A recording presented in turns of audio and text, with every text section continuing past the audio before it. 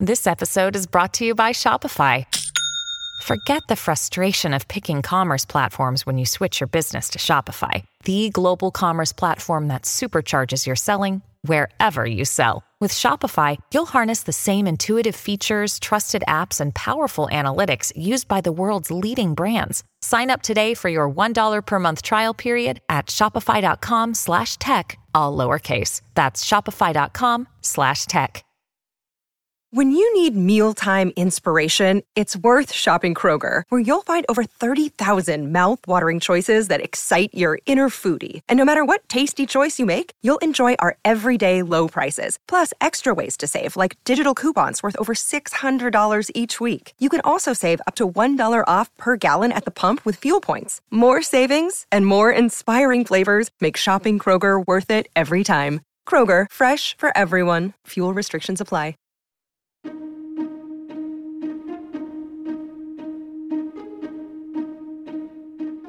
Hello and welcome to the How To Academy podcast, the bi-weekly show from London's home of big thinking. I'm Vas Christodoulou. How far would you go to fight for the truth? Our guest on this episode, Maria Ressa, faces that question every single day. You might have heard this week that her news website Rappler beat tax evasion charges launched by the government of former Philippine leader Rodrigo Duterte. Charges that could have seen the crusading journalist and 2021 Nobel Peace Laureate jailed for more than 30 years. Maria and the Rappler team still face 3 more outstanding cases, which could see her sent to jail and the organisation closed down. Maria joined us in London at the end of last year at The Conduit, where she was in conversation with its founder, Paul Van Zyl. Her new book, How to Stand Up to a Dictator, is out now. I want to reiterate what an enormous honor and delight it is to have you here, and how important it is for this extraordinary community, for the world, for freedom of speech, for democracy, that you've been recognized in the way that you've been recognized, and that you continue to speak out with the courage that you speak out with. When we were just talking beforehand in the podcast studio, you mentioned that you had to gain consent from more than one court in order to travel outside of the Philippines and in order to come here and be able to speak, which I think is a kind of rather powerful illustration of authoritarianism. My words, not yours. But I think it would be useful just for you to tell the audience, by way of introduction, the legal peril that you find yourself in, because I think it's something that is worth opening our conversation with. We start with the bad stuff first. Right? So first, thank you. I mean, I see familiar faces in the audience who know Manila very well. Howard Johnson. Thank you for coming, and it's so good to talk to you here, Paul. Look, I start the book with, you really don't realize what freedom means until you begin to lose it. You don't realize what your rights mean until you can't exercise them, like the right to travel. So in 2016, the bottom-up exponential attacks on social media were followed by the weaponization of the law. And I had in 2018, the government tried to shut us down. We kept pushing back. There were 14 investigations. So from 0 to 30% of our operating expenses, that's our legal fees. And then I went from being a journalist to having 10 arrest warrants in less than 2 years. And in a 6-week period, getting arrested twice. I'm told I can stick with the facts in here, because in order to be here today, I have to go all the way to the Supreme Court, among one of the many courts I have to ask permission from. But they've also put restrictions in place on what I can say about this. We have asked for a clarification of exactly what those restrictions mean, and I will come back to you with it. But this is the way I deal with it. I am thrilled to be here with you. I savor that I can travel. I try not to have Stockholm Syndrome. And we keep doing our jobs. So on page 3 of your book, speaking about Rappler, organization that you founded in a remarkable, pioneering, swashbuckling, courageous media organization, you say, At Rappler, we exposed corruption and manipulation, not only in government, but increasingly in the technology companies that were already dominating our lives. And this is the sentence that I found startling. Starting in 2016, we began highlighting impunity on two fronts: President Rodrigo Duterte's drug war and Mark Zuckerberg's Facebook. Now, the juxtaposition of those two individuals is probably not something that Mark Zuckerberg wants. And I think I know what fighting impunity means for Duterte. But let's start with what fighting impunity for Duterte would look like, because I think it's something, as somebody who's worked on transitional justice, I know a little bit more about. And then we'll go into Zuckerberg. But what would that be? For Duterte, it is back to rule of law, right? We had a brutal drug war. The first casualty in my nation's battle for facts is exactly how many people were killed in our drug war. Because as our reporters, we have two reporters from Rappler who are here, as they know, when you're confronting authority, the police, for example, and the police say one day 7,000 people have been killed, and then the next day they roll it back to 2,500, that's dodgy. And so you remember, all right, you remember the 7,000, which, by the way, is what Amnesty International used in January 2017 for the number of people killed. But we watched it roll back to the point that as of 2021, the official number went down to 5,000. And then our Commission on Human Rights, the Philippine Commission on Human Rights in December of 2018 said it was at least 27,000 people killed. Those are big numbers. And I think what we struggled to do was, in the absence of facts, we tried to make those people real. And that's why we did an impunity series. So what does an end to impunity mean? It means justice for the people who were killed, which we have no idea how many have been killed. And in fact, in those statements, you kind of link these two individuals in a very interesting way, right? Absolutely. So yeah. An end of impunity means an end to killings, but in fact, those killings are enabled by an absence of facts. Absolutely. And one of the problems that we live in now is a world in which facts seem to be dissolving before our eyes, and things that we took to be absolutely self-evident are now contested. So, the second part of the question, what does an end to impunity for Mark Zuckerberg look like? So let me bring, before we go to the end of facts, let's go to a phrase called astroturfing, which is literally like fake grass. It is seeding manufacturing reality, essentially, and making it seem like there's a fake groundswell of support when there was none to begin with, like support for the drug war. This is where I began to see that what's local, what's happening in the Philippines, is also global, and what was happening in the Philippines would not have been possible without Silicon Valley, without Facebook.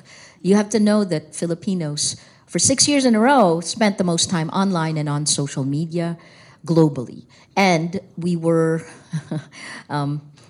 also 100%. All the Filipinos on the internet are on Facebook. Facebook is our internet. So this is part of the reason we became like a petri dish. Or if you do genetic research, you do research on fruit flies, Drosophila, because they have quick lifespans, so you can replace a gene and then see, and then it moves fast. So we were like your Drosophila, you were the targets. Or we were the guinea pigs, you were the goal. And the Cambridge Analytica whistleblower said, Chris Wiley, who's in London, said that Cambridge Analytica tested these tactics of mass manipulation in our countries, and then if it worked, they ported, that's his word, they ported it over to yours. To answer the question of what does an end to impunity look like for Mark Zuckerberg, you will read through the book all of the evidence we lived through. How did information operations work to stifle facts? Well, it attacked reporters. It attacked our young reporters. It attacked me, information operations, where free speech is used to stifle free speech, to pound to silence, right? When we did a 3-part series on the weaponization of the internet, I received immediately 90 hate messages per hour. And I think the first 2 weeks I was telling Paul, I was like, I checked all my data. And it did have an impact on Rappler because my co-founder actually said, maybe you should stop doing those stories because when you're attacked, the entire company's attacked. I didn't stop for very long. But that's part of it. Free speech used to pound free speech. UNESCO and ICFJ went over the data. It's one of their first big data case studies.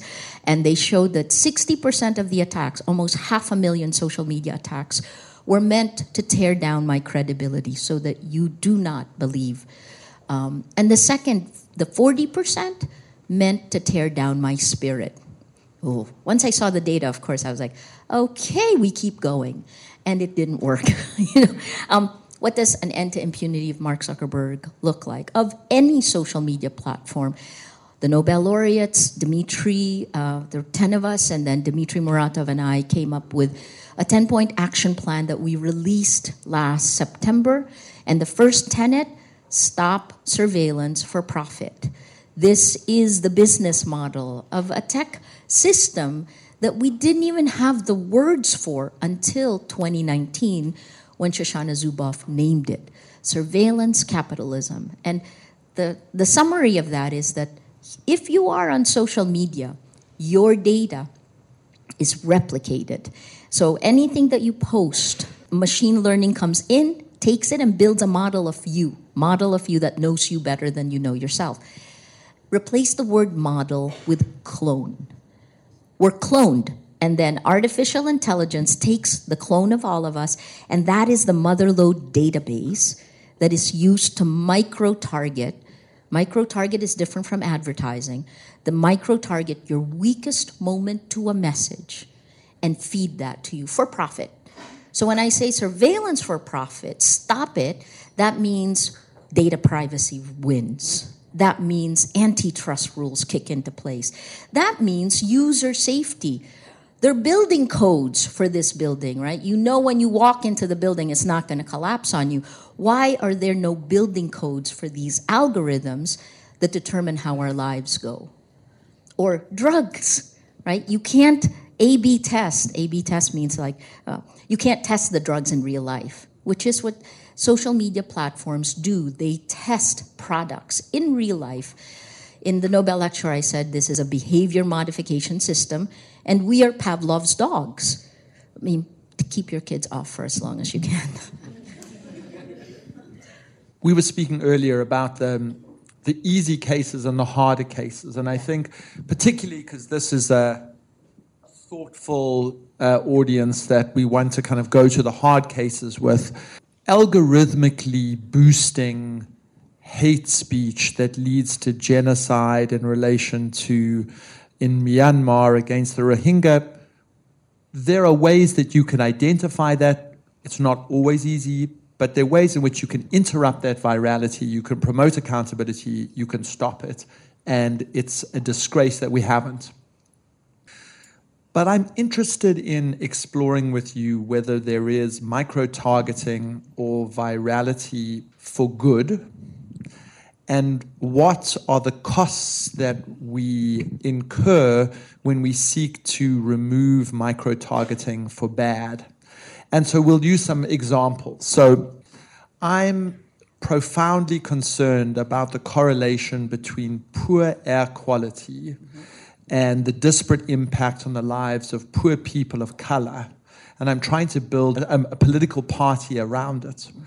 And so what I do is I find a way of signing people up by targeting them in areas where people are, without even knowing it, inhaling this terrible air, and building a campaign around that in order to promote a whole series of structural reforms around air quality, but also decarbonization, stopping coal-fired power plants, getting to a just green transition, all things that we would probably agree with immediately.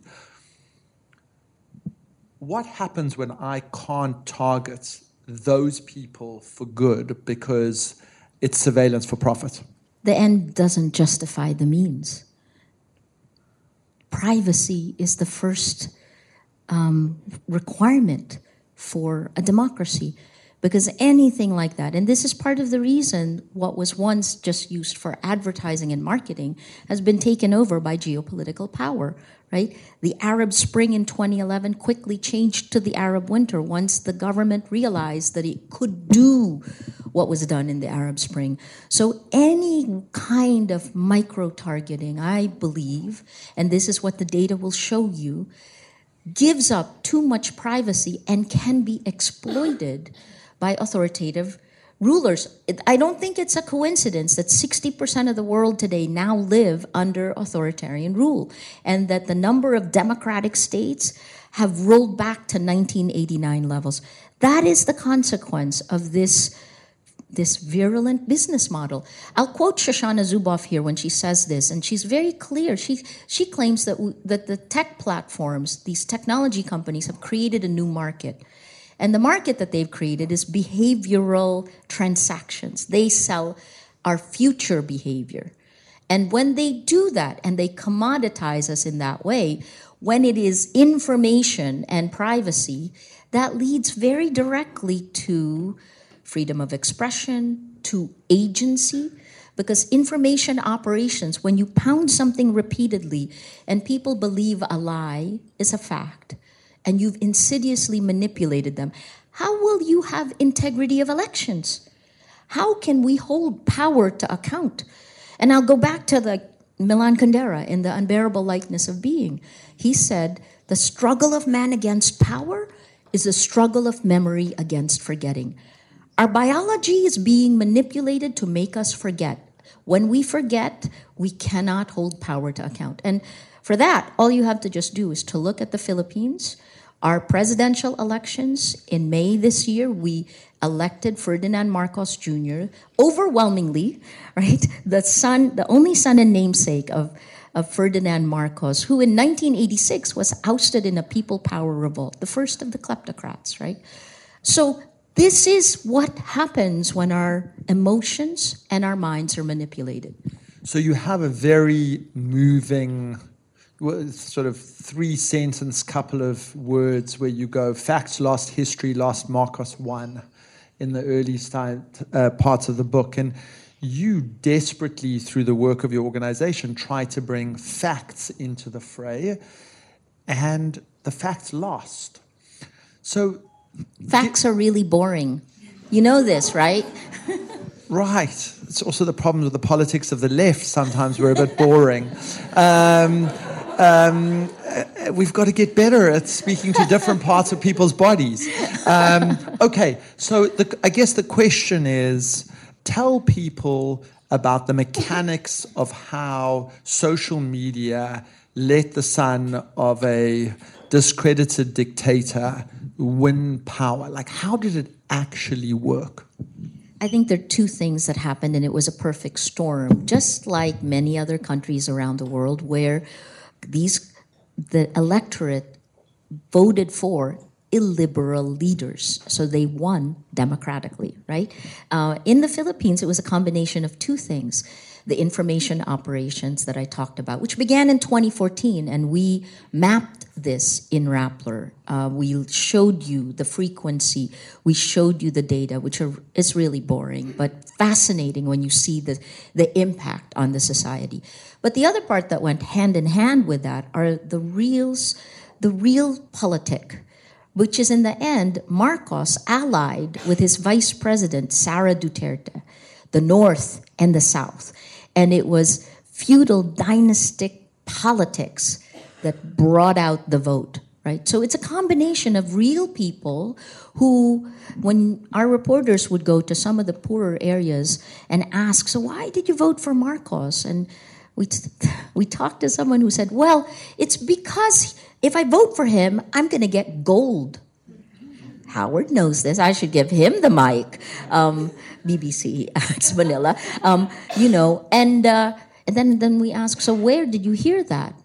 YouTube. So fact and fiction merge.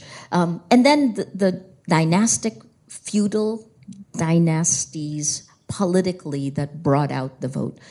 We're consolidating power. I think this is one of those instances. Having said that, I must say that, Rappler is in a slightly better position today than we were before. Under the Duterte administration, President Duterte had banned our palace reporter and me, even though I didn't really go to the palace, from the palace. And then that ban, which began in February 2018, spread through any place where he was speaking. None of our reporters could have come into this room if he was here, and then went on to his international travel. Well, President Marcos, Leanne Buan is here on a Chevening Fellowship. She was the one who covered the campaign of Marcos, and she was browbeaten. Well, she can tell you more. But now, President Marcos has allowed, when he went to the UN General Assembly, had a reporter with him. He took our reporter, were accredited to the palace. We had filed a petition at the Supreme Court, right? A case at the Supreme Court against getting pushed out. Never moved.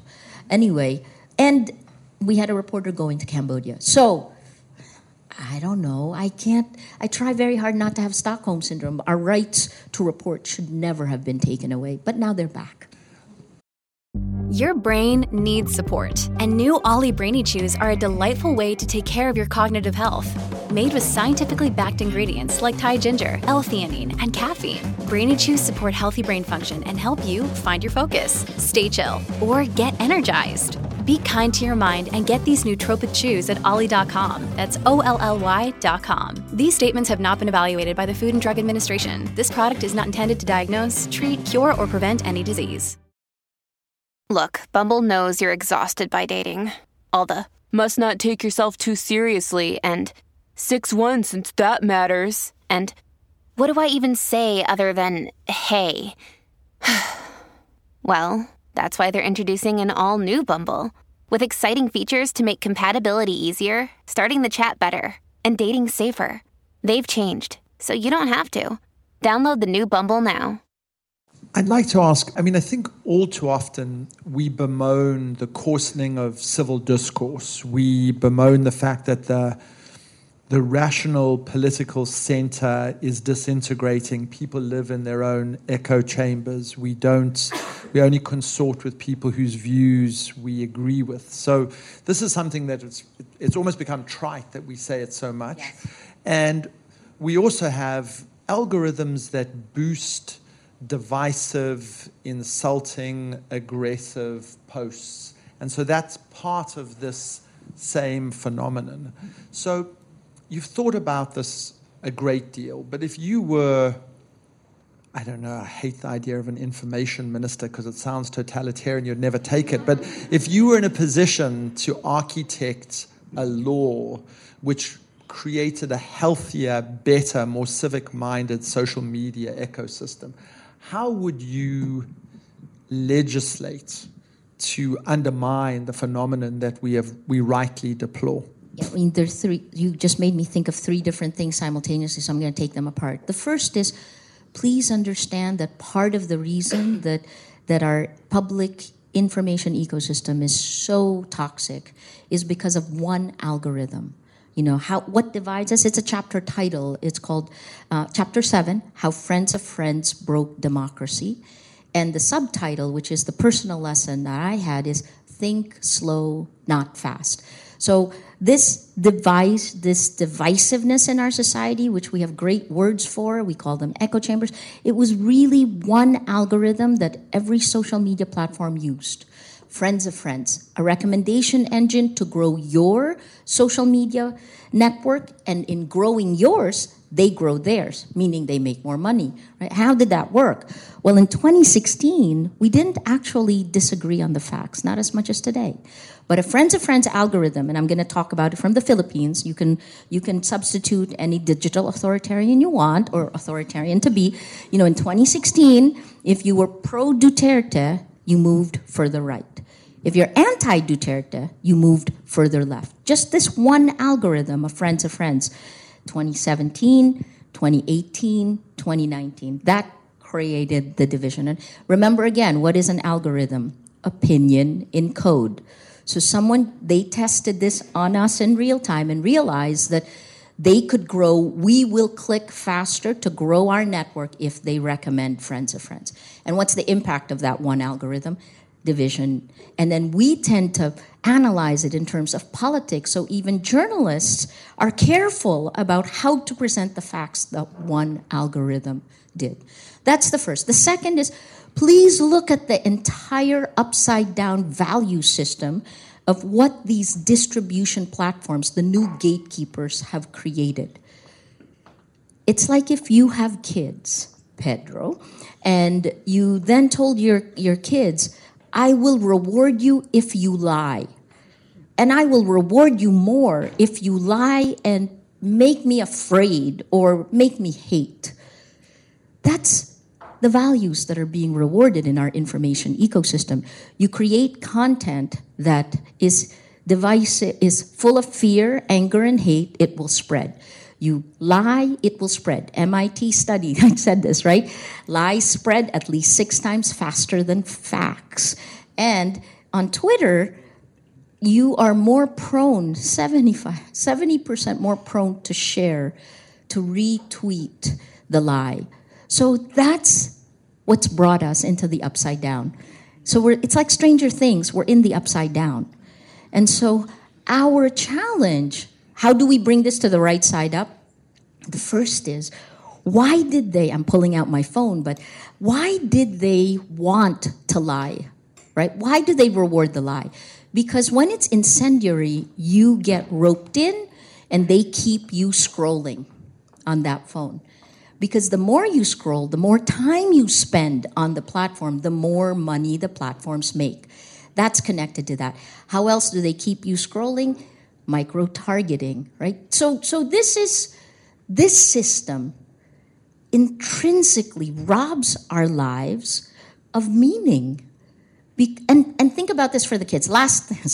I'm giving you all the bad news in one chunk. The last thing is for our kids, right? For the next generation, let's call them the TikTok generation. This social media is designed to be mildly addictive. They use the design of casinos. You've read this already. This is well known. There's a class in Stanford that teaches how to do this, persuasive manipulation, right? They've stopped that class now, by the way, after. But here's the thing. The plasticity of our brains. You know that the studies have shown that if we're talking and then you get an interruption on your phone and the conversation is intense, it will take us 20 minutes to get back to that same place, right? So our attention span, our search for meaning, because that's when you're sucked into these things, they don't really give you meaning. They don't really give you knowledge. They stir your emotions in order to change the way you think. I'll leave you with just one last thought of TikTok, the TikTok generation. There are 2 parts of TikTok, 2 different codes that are out in the world. The one for China and the one for the rest of the world. You familiar with this? The one for China has safeguards in place for children 14 years and below. It turns off after a certain number of hours. And there's educational video in the one for China. My friend Tristan Harris was joking. He said, China kept the spinach version of TikTok for its kids, for itself, and then exported the opioid version to you. So if you're on TikTok, be careful. So the spinach opioid metaphor... it makes sense, doesn't it? It does, but it makes me think as an information minister, you might ban things. And I'm being facetious, but what I'm really saying is... I would ban code, right. Definitely. Right. So there's not a single thing in your examples that I disagreed with. What I yearn for is how we regulate for this. Because I think that the thing that we grapple with is the genie is out the bottle. What you describe is highly undesirable. And there are ways in which it can be slowed down and impeded. But can it be stopped and banned entirely? You change the design of what connects us to each other. You change the design of what delivers the news to you. A lot of these problems happened around 2014. That wasn't not just because Russia began seeding the meta-narratives that led to the annexation of Crimea, which ultimately this year led to the actual invasion of Ukraine itself, right? Not just because of that, not because Marcos began changing history in 2014, but in 2014, that was when Facebook introduced instant articles. They literally asked major news groups to join the platform. We joined in 2015. That was when it was rolled out in the Philippines. And then they said, join us. But they didn't change the algorithms of distribution. So most of us still think of content, but it is the distribution that's the problem, right? The reason why genocide happened in Myanmar was hate and violence was spread virally through the platform's choices. So the question I have is, when journalists were the gatekeepers, we were held accountable for the public sphere. Today, two groups abdicated responsibility. We lost our gatekeeping powers to tech, so they abdicated responsibility. They made a heck of a lot more money than journalists do. I run a business, remember? But aside from the tech abdicating responsibility, so did our governments. Why is there no Better Business Bureau for the mind or for our emotions? The biggest problem, and this is E.O. Wilson, he's a scientist, a biologist who looked at kind of behavior in ants, right? And he said that the greatest crisis we face is our Paleolithic emotions, our medieval institutions, and our godlike technology. The difference in scale creates something completely different. And that's what we need to regulate. It isn't a content problem. My crazy neighbor can still say crazy things, but it shouldn't be distributed as facts to millions of people. So we're going to take a quick cultural refresher. The last time a Nobel Prize winner sat in that chair, Malala, we spoke about her favorite television program. And she said it was Ted Lasso. And it's because Ted Lasso has a moustache that's like her father's moustache, it turns out. Yours is Star Trek. It is.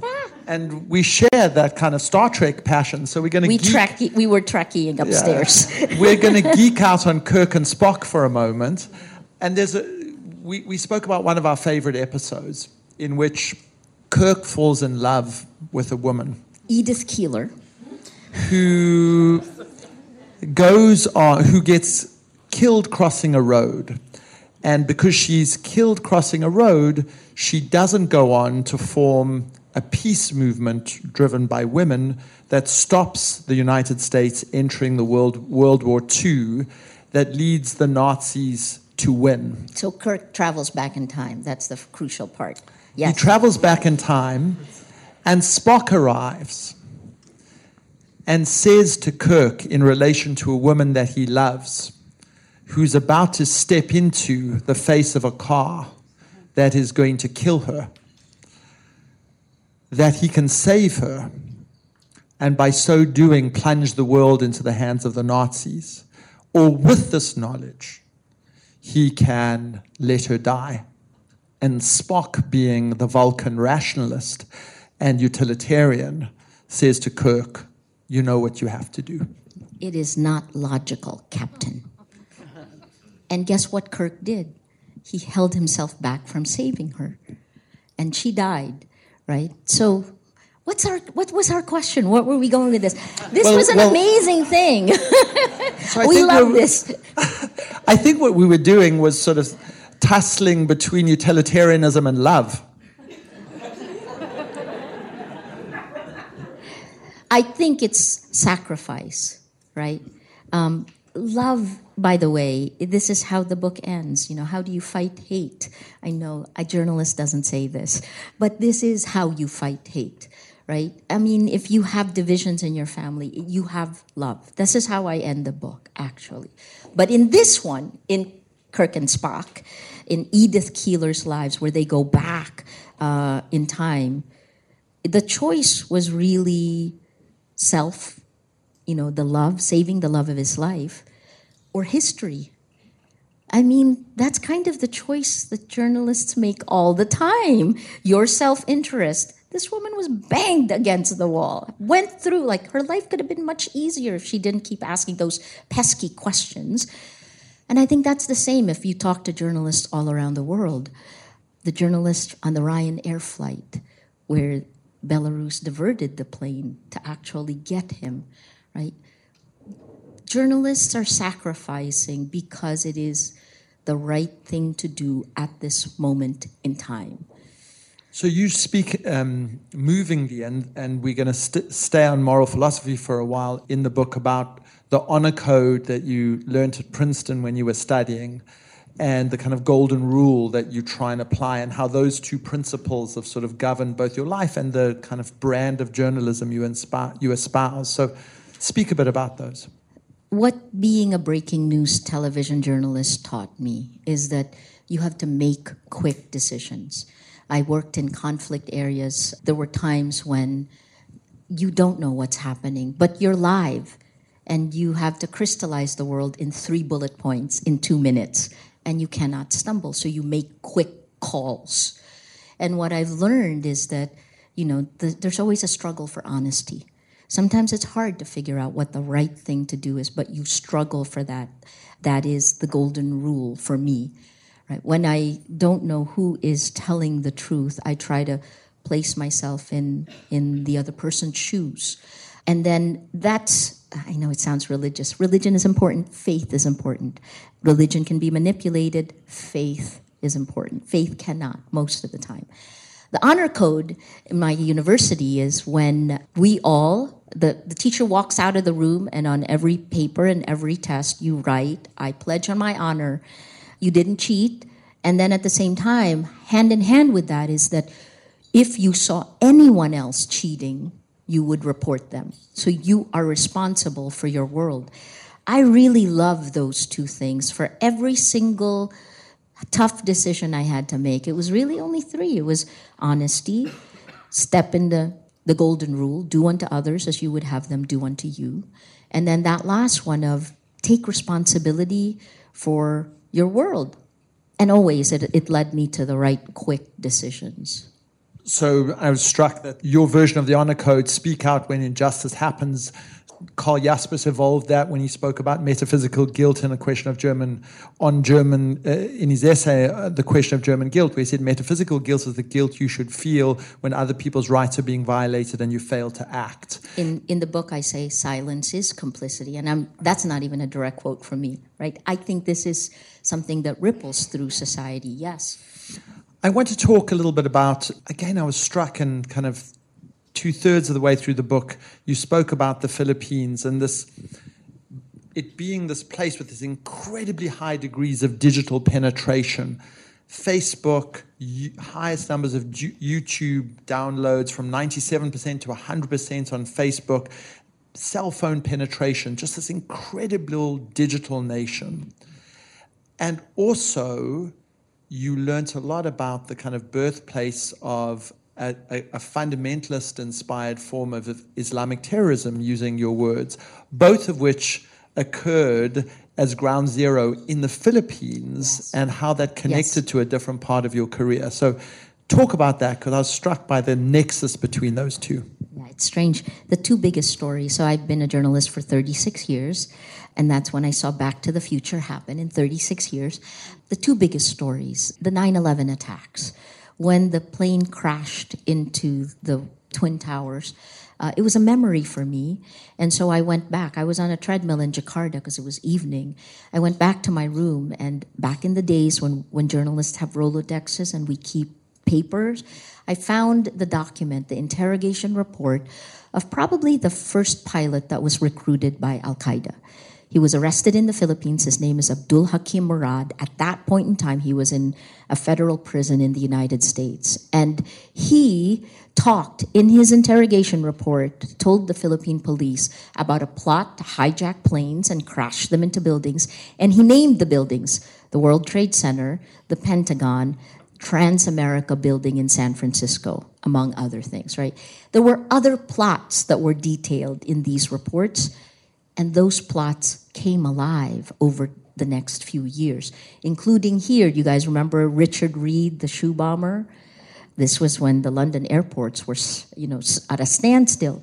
Richard Reed was connected to Khalid Sheikh Mohammed, the architect of 9/11, who was in the Philippines in 1994, along with his nephew, Ramzi Youssef, who did the first World Trade Center bombing in 1993. Right? It took them 6 years to actually bring it down.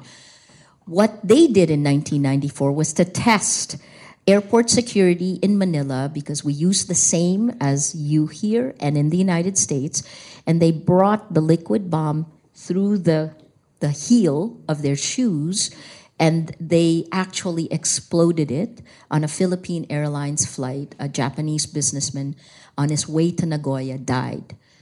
That happened in 1994. And so most of the stories of Islamic terrorism, these things, the Philippines was the kind of where they trained, but the theater of operations was Indonesia. So we were the place where they tested airport security and tactics, and the targets were the West. The second big story is information warfare, information operations. And again, why? The Cambridge Analytica scandal, the country with the most number of compromised accounts is the United States.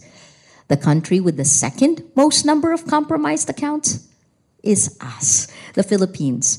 So what we saw happening in the Philippines did not stay in the Philippines. And that, again, goes back to where am I leading with this? I want you guys to walk out of here realizing that what you do today will determine whether our democracy survives globally. We are in the last 2 minutes of democracy. Play basketball? I'm point guard. I'm short. I play basketball, right? And what we've found now is you go back to, if you don't have integrity of facts, you don't have integrity of elections.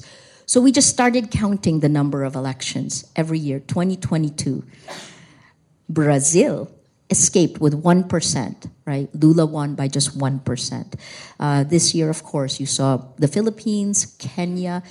Those social democrats who you thought were safe, they started falling. And then we have Brazil, 1% only. In the United States, they're celebrating because their midterms, they say, isn't as bad as it could have been. It doesn't mean the death by 1,000 cuts isn't there, right? We're still bleeding. It's still death by 1,000 cuts. Next year, Venezuela, Mexico, Nigeria, Turkey, and you have other elections coming up. India will begin its regional elections. 2024 is the tipping point.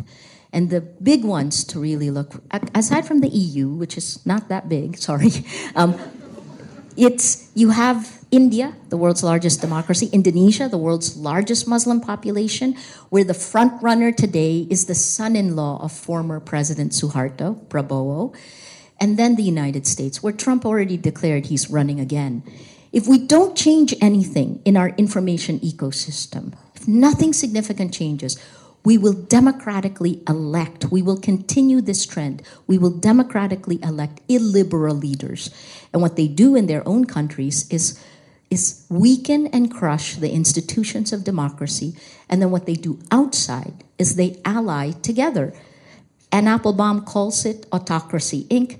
I call it kleptocracy, Inc. Power and money. So last 2 minutes, right?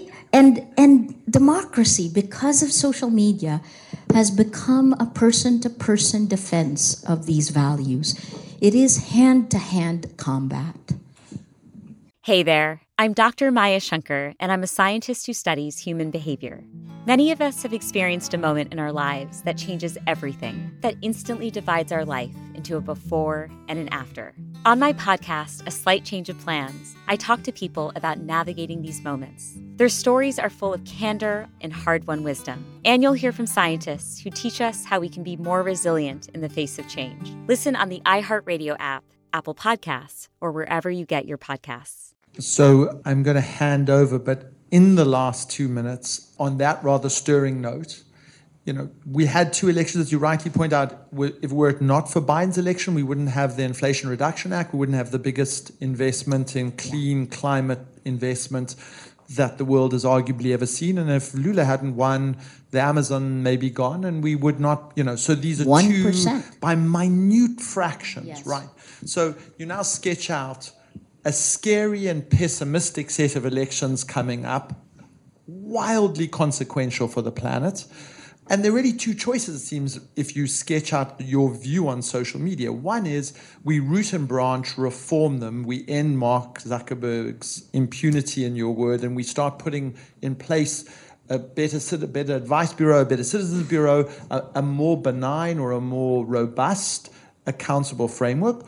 Or we say, it's unlikely that we will get that in place in the time available to us.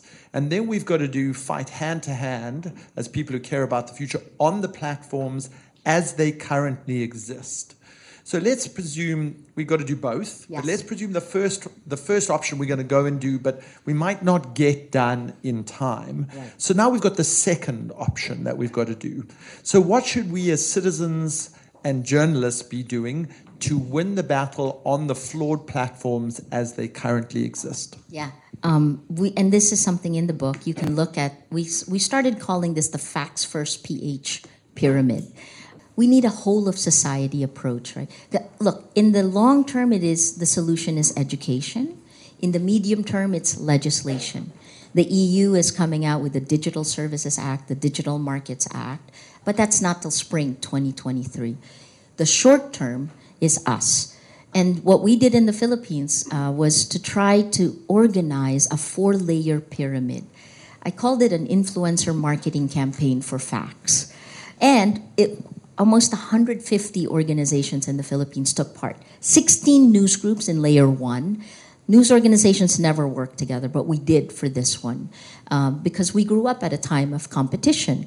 And all we did was the supply of fact checks. Remember, fact checks are boring and they don't spread. So that's what layer 2 is. So we had the supply. Layer 2 is civil society, NGOs, human rights groups, environmental groups. Business jumped in. The church jumped in. The Philippines is Asia's largest Roman Catholic nation. And their task every day is to share one of those boring fact checks, but add emotion. And in doing this, we found out that inspiration spreads as fast as anger, as hate. The third layer were the academics who were doing research on disinformation. And those academics, we had a data pipeline that was going through. They had access to it, and they told our people what were the meta-narratives that were manipulating you, who was benefiting, who was losing. Layer 4 is the last most important part, law. The legal groups from the left to the right, the Philippine Bar Association of the Philippines, the Integrated Bar of the Philippines, the Free Legal Assistance Group, they came, and what they did is they filed tactical and strategic litigation to protect the layers, a whole of society approach. Impunity online is impunity offline. And they filed more than 21 cases in a 3-month period. It wasn't enough, because obviously it wasn't enough. We started too late.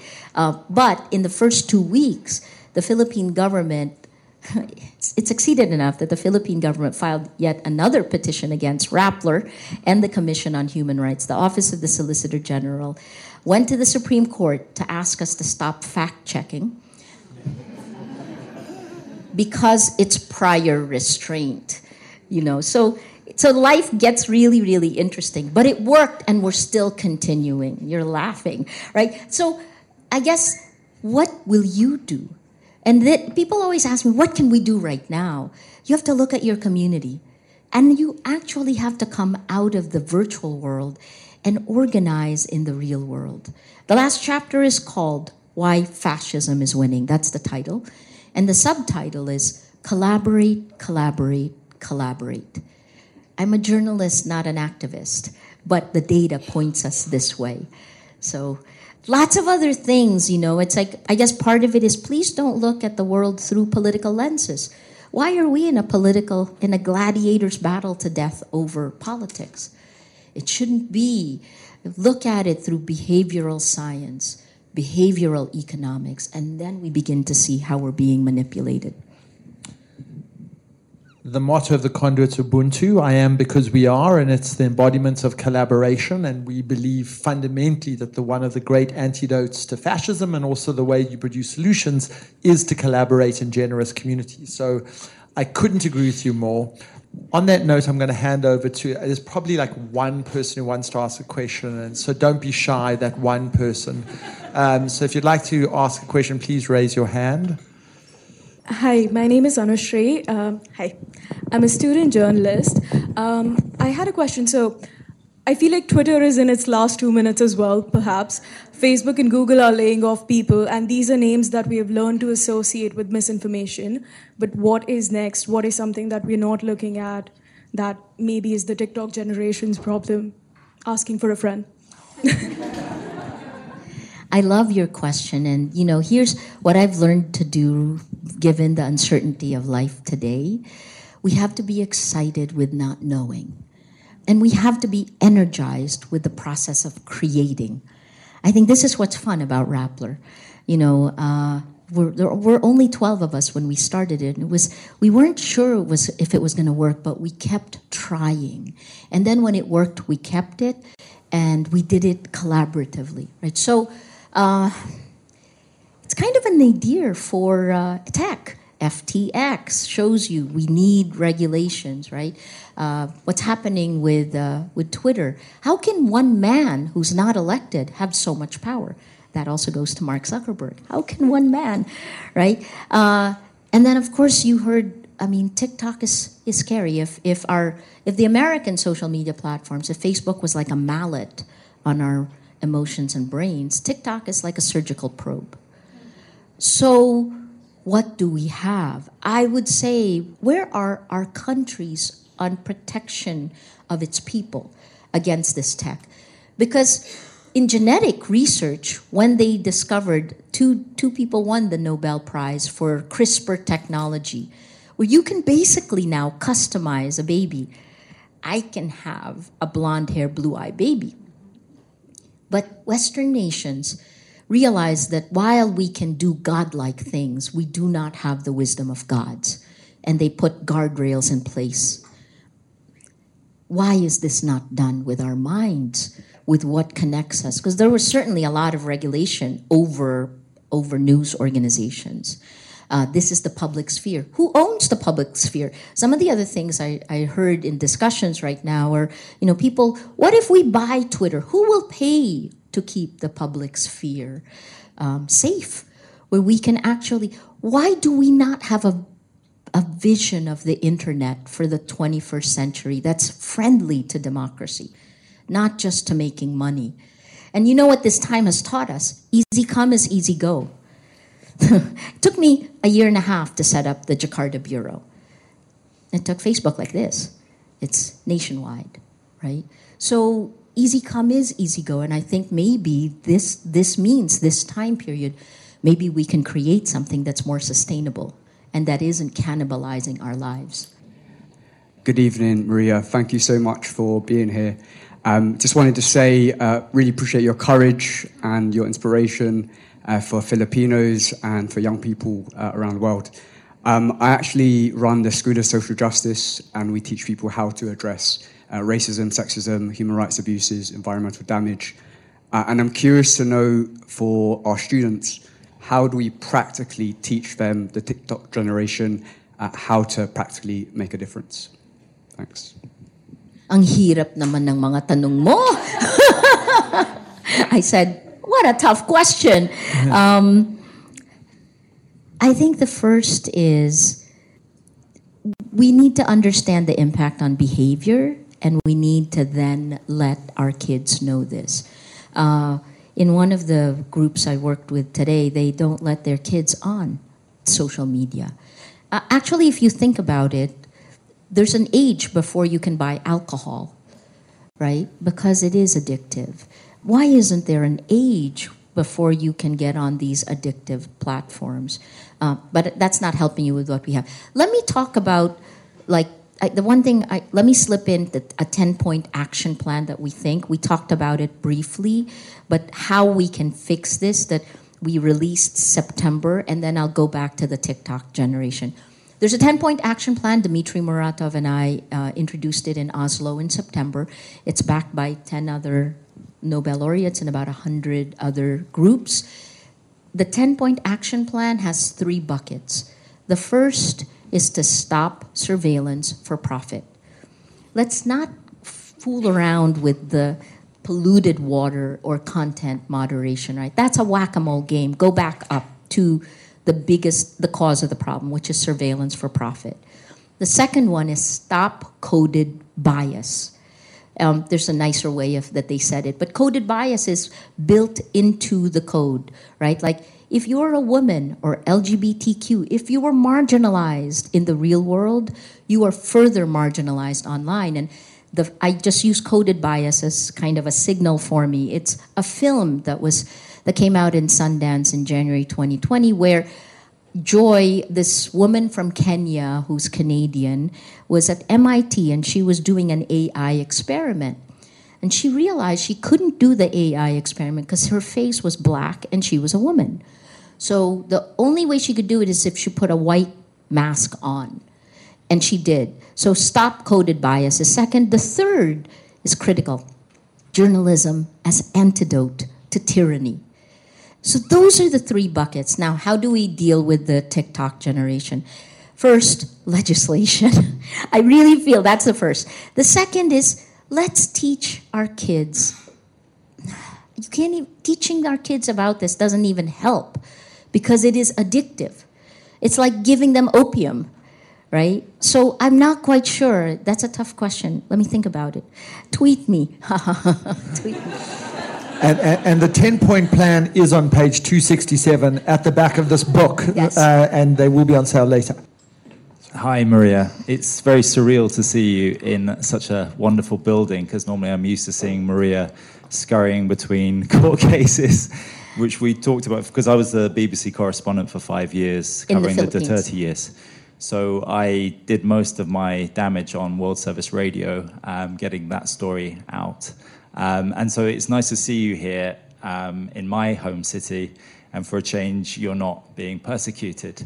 But this is a tricky question, as you would expect from a journalist. I've noticed while I've been away, I left in July, that Bongbong, the president, is really looking quite benign so far, that he has been, playing nice, effectively. But there are still... I hope he always does, but go ahead. But your cases are still going on. Yes. Senator Leila de Lima is still in the slammer for... How long has she been there for now? By February, it'll be 7 years. 7 years. A senator locked up for that long on spurious charges. So I'm also noticing that a friend of mine said that it's like the Bush-Trump scenario, where Bush suddenly looks good because Trump was so bad, but this way it's the other way around, that Duterte was so bad that Bongbong's looking good. So my question to you, which is a trick question, is we're now seeing nearly 5 months of him in power. Normally people review it after 100 days. How are you seeing his presidency at the moment? Let me answer in 2 ways. The first is news as a whole. The attacks against news organizations online are more strategic and far more insidious. So it's no longer information operations on social media. And they've changed their tactics to just attacking one post and they pile on, right? So that's on social media. But what's happened after the Nobel Prize in December last year was DDoS attack, distributed denial of service attacks, which is kind of... It's against all the major news organizations. When I got home, first during the Nobel, that stream was attacked. It didn't go down. But when we got home, all the major news sites were taken down. And then in addition to that, so this kept happening during the presidential debate, CNN Philippines was taken down in the middle of the debate by distributed denial of service attacks. The second thing is far more insidious. You guys familiar with SEO black hat tactics? Oh, yes, she knows the web. SEO black hat tactics takes junk, right? And then it essentially infuses junk into links, hundreds of thousands of them, to lower your site's credibility for Google search. So imagine now when you search Marcos, what will come up first? Because all the news groups were attacked by SEO black hat tactics from a Swedish company, for the record. I will tweet this for you. So this is a bit more insidious, and it's industry-wide. If it's happening to us, it's probably happening to you. I don't know, though. I mean, we can look. So there's that. In some ways, it's more strategic, right? But here's where and let me respond as a person facing 7 criminal cases. I believe President Marcos is out to rehabilitate, to reclaim the Marcos name, to move it away from kleptocracy. He wants to do good, and in that sense, I am with him. Because if the Philippines does better, and it will have to be economically better, then we will do better. But all of the other things, we elected an entirely new, old system. We are back to the future. And Kleptocracy Inc. is winning. So I don't know which direction it's going to go. But I'm not I leave it to my reporters to be hypercritical. I also think it's fair to say that it would be extraordinarily damaging for the son of a dictator seeking to rehabilitate his image and for a country seeking to attract foreign direct investment to imprison a Nobel Prize winner. So I hope. Thank you, Maria, for this enlightening talk. So, as many of the audience know, London is notorious for providing kleptocracy-enabling services, such as money laundering and absolutely infamous for libel lawsuits, like the one against Catherine Belton for Putin's people. So, my question is, have you experienced any repression here in the UK from the Philippines? No. I mean, sorry, finish. And? I've forgotten the second part, sorry. Sorry, I didn't mean to interrupt. Well, it seems a good news answer then. Well, first, I had dinner the other night with Bill Browder, and it was fascinating I don't have secure... Oh, maybe I shouldn't say that. Dang! Sorry, it's your fault. The Philippines, I still have hope for the Philippines. We are not Russia. We're not Iran. We're not even Venezuela. We haven't jailed the journalist Turkey has jailed. Knock on,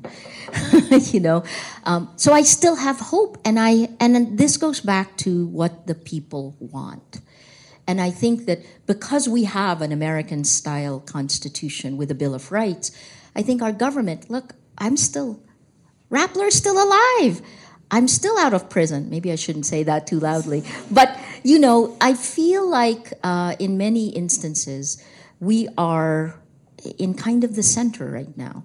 And we're in the center partly because of the South China Sea issue. China and Russia. President Duterte brought in October of 2016, he goes to Beijing and says, I'm pivoting the Philippines away from the United States to China and Russia. No one had ever heard of Russia. We'd had no relations with Russia. And now we have Russian naval vessels with us, right? So I don't know. But to answer your question, no, I have not. And maybe I'm naive. I don't think I am. I mean, I'm pretty pragmatic on certain things. I still have hope. And that is the reason why we continue to do our jobs. Thank you. And I've remembered the second part of my question now. And that is, have you notice any part or any part the London Laundromat has played in the repression that you experienced in the Philippines? Have I noticed... Any money laundering, any role that money laundering Oh, my God, so much. I mean, money laundering, right? Yeah. Look at what happened, the bank. There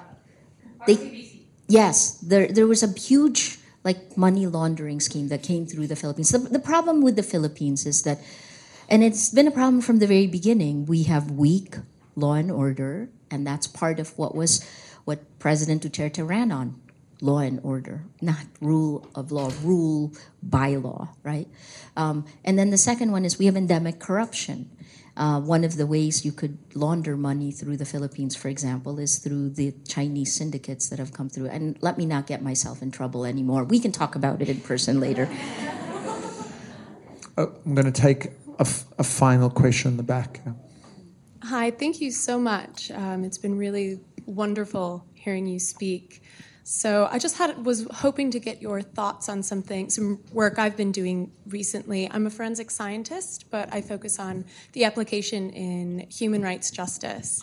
And I recently worked on some research looking at user-generated evidence and information posted on social media sites, mainly owned by Meta, and used there's a lot of research being done, a lot of initiatives in the legal space and in journalism about using that for accountability. And I was wondering if I could get your thoughts and perspectives on that. I'd love to hear what you think, but offhand I would say that it is so full of trash. And part of the problem with us is we're filled with junk. You can't tell fact from fiction. It is so easy to create exponential lies. So I'd love to hear what you think. But what we do is we do two things, right? We use natural language processing to scour the way what new messages are being spread. And then we also use, in the Philippines, we have something we call Shark Tank, because we were essentially alpha partners of Facebook. We're frenemies. There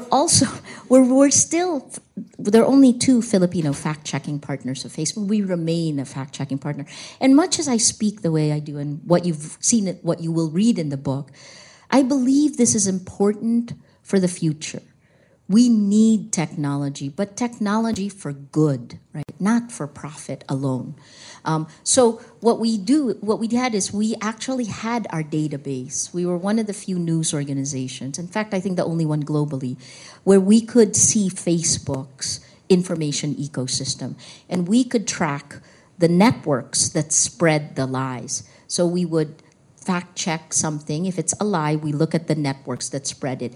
They're recidivist networks. And then we tell Facebook, what can you do about this? I'm on all sorts of NDAs. So someone gets offended by it. But I think that there are many ways we can use tools. Here's the other part, right? AI-generated content. We know that this is coming, but news organizations should be using this as well. GPT-3, GPT-4, this is how we can create content that is aligned. Like Paul and I were talking about, so what does it look like for good? Here's a social network for good. You're not going to be on it that long and they won't make that much money. But what if it connects boundary spanners? The way society really works, the way you get things done, and this is an old paper by Peter Granovetter, it's called The Strength of Weak Ties. It's actually, if you only stick to your networks, it's homophily, and you probably won't get the job, but it'll be a boundary spanner to the next that will allow you to move things in the real world. It will be our connection that Paul helped bring together that maybe we can find.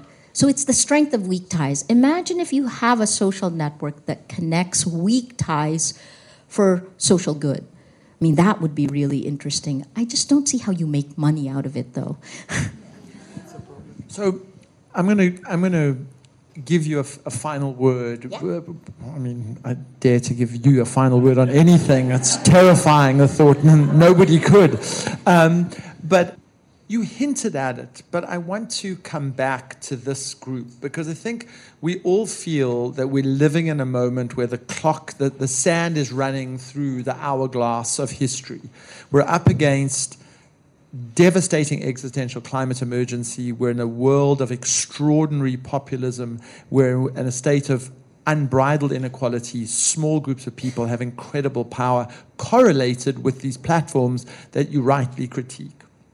We also want to harness ourselves into these communities that are capable collectively of doing good. And we need new recruits into those communities all the time. And we need to give people facts about the state of the world that are accurate. And then we need to give them pathways to action which enable them, consistent with planetary boundaries, to act. Yeah. Social networks seem to me to be indispensable to that endeavor, right? They are the things that can harness us together, that give us pathways to action. Yes. You said so. In one of your quotes, you said, we bring together in Rappler collectives for action, and the food we feed them is journalism. I think that's your almost exact quote, right? And I was very taken by that.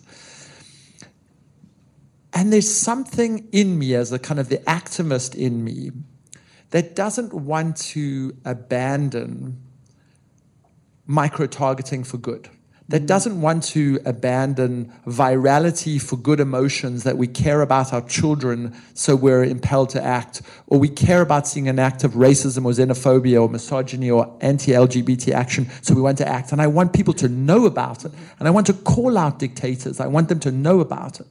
So some part of this discourse troubles me a bit because it makes me feel as though the bad guys, and they're always guys, are better at using these platforms than we are. Mm-hmm. So we critique the platforms rather than the practice. And I'm wondering if we don't risk throwing the baby out with the bathwater a little bit in this conversation. There's a load of things we could do to regulate these terrible platforms, definitely. But there's some part of it, which is we want the competition of ideas and the virality in them so that we can win. Yes. And I'd love you just to reflect on that, because there's something about tonight's conversation that's left me thinking that. Yeah. So I want you to look at the data. I don't think that we can use micro-targeting for good, because it is always inevitably exploited for evil, right? And why?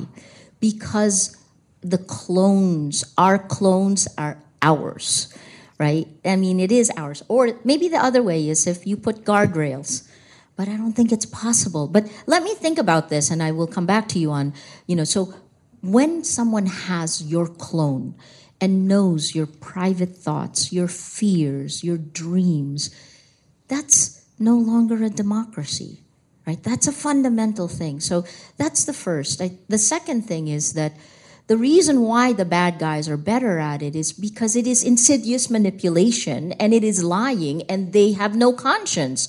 They do it. They use information operations or information warfare in the case of some of the countries that we already know. The third point, so what can we do for good? You know so much about peace and justice and how to take divided communities and bring them together. Why do we not build something like that, but build it in from the very beginning? Why adapt to these surveillance for profit paradigms that uses the worst of humanity against us, that exploits our emotions, our fear? Even journalists, when journalists are all together and we are in a combat zone, fear spreads. In East Timor, all of the major news groups were staying at the Turismo. I took my CNN team and we stayed inside the compound where Indonesian government officials had homes. We kept the home. And because we weren't with the group where fear spread, we stayed the longest in East Timor. He worked in East Timor, that's why. So I feel like we need to understand our weaknesses. The last thing I'll add, and this is a great study you should look at. Maybe we build based on this. We can build the tech. It isn't just those tech bros that get to build tech. There's something from the Framingham Heart study where it's a 3 degrees of influence rule. You can pick up, this is Nicholas Christakis and James Fowler. They did a study that showed that every emotion spreads through 3 degrees of influence. This is in the physical world, right? So anger, fear, smoking spreads through 3 degrees of influence. Obesity spreads through 3 degrees of influence. Even loneliness, you figure if you're lonely, you'll be lonely alone, right? But loneliness in the 1st degree spreads to, if I'm feeling lonely, my friend has a 54% chance of feeling lonely because I do. My friend's friend, the 2nd degree, has a 25% chance of feeling lonely because I do. And my friend's friend's friend has a 15% chance of feeling lonely because I do. So if we look at something like this and look at inspiration as something that can spread, right? So there are 2 things I would put together. One, let's look at the basic principles of what we can build tech-wise that will enable the best of society. And second, we understand how groups work, because this is also how the virulent ideology of Al-Qaeda spread in groups. Groups do things that individual people with consciences don't. So these are some of the things I think we can do. And I just don't believe tech bro is the only way to go. Sorry, tech bro, I have friends there. Please get this book. This is a remarkably inspirational human being we've heard tonight, and the world is enormously lucky to have you, and thank you for coming. Thank you. This episode of the podcast starred Maria Ressa and was presented by Paul Van Zyl. Special thanks to our friends at The Conduit for hosting the event. The episode was produced by Nicole Wong, and the series is made by me and Esme Bright. I'm Vas Christodoulou. Thanks for listening.